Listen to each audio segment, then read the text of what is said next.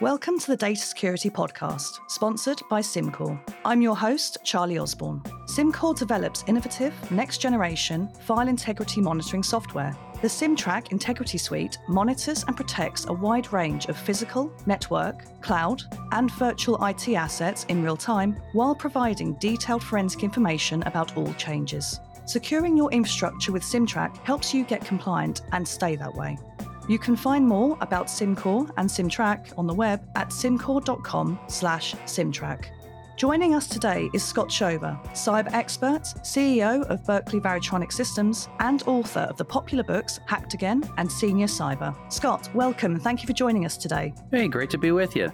So today we're going to be discussing a cybersecurity incident recently disclosed by Cloudflare. The intrusion took place between November the 14th and 24th last year. Now, Cloudflare detected the cybercriminals and their intrusion attempt on Thanksgiving. So to start, Scott, I'd like to talk about the time of the intrusion. Do you think Thanksgiving for an intrusion attempt was deliberate?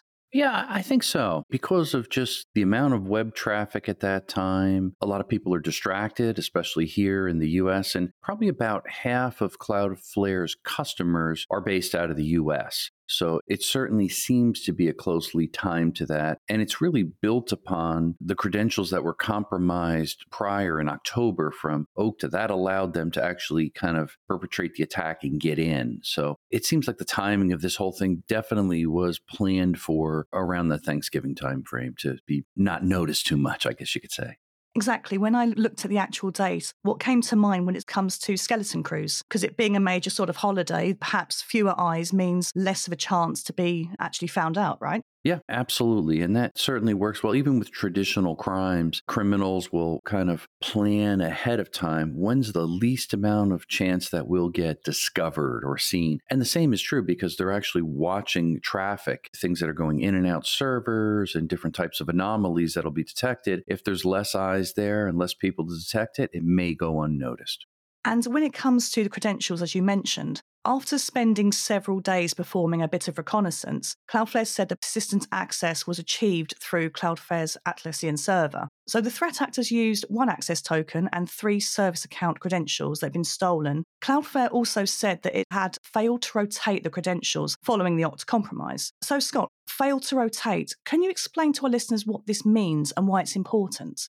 Yeah, well, they have to go in and rotate things every so often, actual credentials and login, in case there's a compromise to keep it as secure as possible. And I guess what they didn't really do was stay on top of this. They didn't do their due diligence and do this, which they let their guard down. And perhaps that's what they were hoping for, the perpetrators trying to get in. And they said, geez, let's find the right time, as you mentioned there, Thanksgiving. If they're not on top of their security and rotating credentials and making it difficult for anybody to ever get in, let's move in. And they waited for the right time and they moved in there because it seems like the attackers also were doing some recon and probing and checking to see. And even as it got into the story more and learning about it, it seems like they did several different things, but they didn't really exfiltrate a lot of data. They were really doing some recon, learning about and gathering information about the backup systems and how things work. And oftentimes, I think that's what's interesting. Sometimes hackers want to get into systems, sit there a while, and just observe. They want to see how traffic moves, how backups are handled, who has access to the network, especially remotely. And I do want to point out the sheer size of Cloudflare is important to understand. They handle over, I think, 7.5 million websites that are active using the Cloudflare brand. They've got over 4 million customers. And as I mentioned earlier, about 50% of that is just based in the US. The other 50% is spread throughout the globe. So if you think about it, they're a giant company. It's an American-based company, and they really focus in on content delivery of network services, cybersecurity in the cloud, the DDoS mitigation. So they do a whole lot of things to help other companies stay safe and keep their data safe. So it shows you how much exposure potentially could happen if somebody can get in there, just observe, collect, and then do damage later on.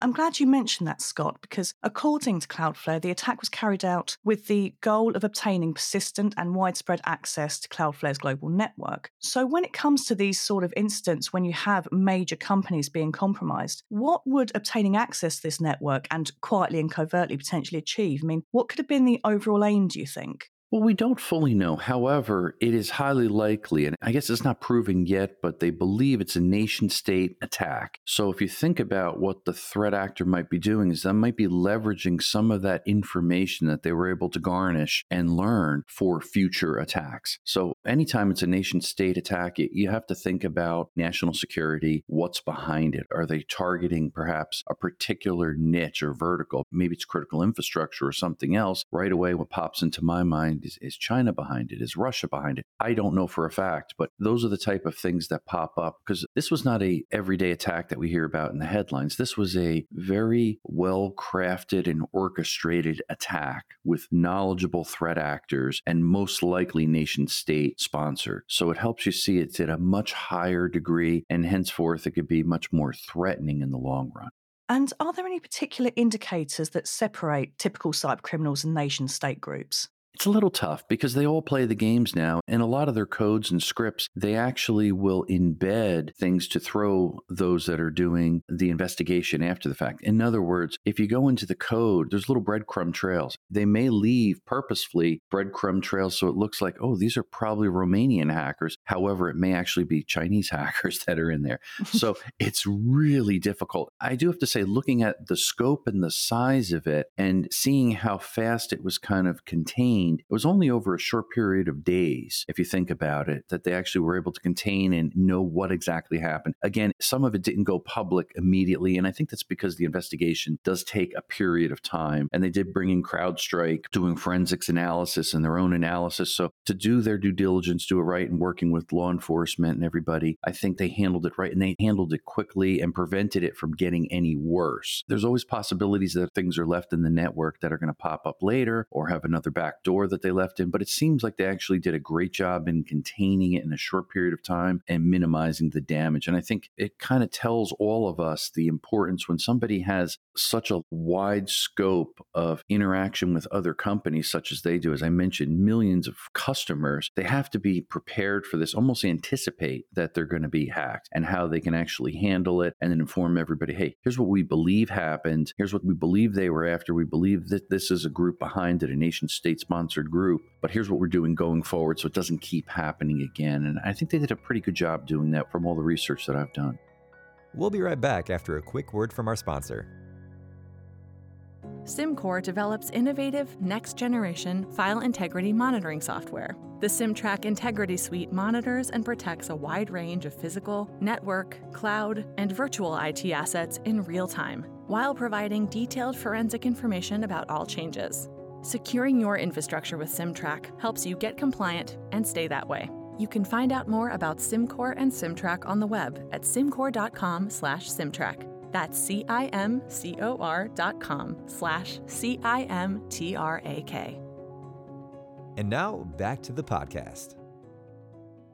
Cloudflare did emphasise that no customer data or systems were impacted by the event due to their use of access controls, firewall rules, and also the use of what they call hard security keys enforced using zero trust tools. In your experience, how important are these kinds of security mechanisms for organisations in order to mitigate attacks? I think it's really important, especially as threats have evolved and cyber criminals are really getting smarter and they're better using technology to automate some of these attacks. You think of something just as you mentioned there, just the zero trust model, where really they have to make certain assumptions that they really can't trust anybody. It may look like a remote user connecting into the server and the network, but they have to make certain assumptions. Hey, we don't trust them until they can prove who they are and authenticate that particular user before we grant them access. And when we do grant them access, we're only going to grant them access to this particular part of the network, and we're able to monitor it. So by having those mechanisms in place, it can minimize the damage if and when somebody is able to fool the network and fool the cybersecurity protocols that they have in place. So models like zero trust and some of these more modern ones, I think are really important, that not only do they throw around the buzzwords, but they're actually using them, implementing, and minimizing any damage. I don't think it's fair to say any company or network, they can actually prevent this from happening 100%. And I know that's that's really scary to say. But again and again and again, we hear about huge organizations down to small businesses. They're all vulnerable. There are weaknesses, and cyber criminals are going to exploit them. That being said, all of us do well to put all the basic provisions in place to minimize the chances of it happening and anticipating that it's going to happen. So if and when it does happen, we can respond as owners of a business or large companies like this. They could bring in the right help to stop it from getting any worse. And I think that's really important to control. You're kind of controlling your risks. Yeah, you're going to have cyber insurance and you're going to have a great team, but you're also going to have partners you could bring in and work through this and remediate, and post breach, have an investigation so you learn something and you walk away and it doesn't keep happening again and getting worse. And on that note, Scott, do you have any further advice for organisations hoping to improve their security posture?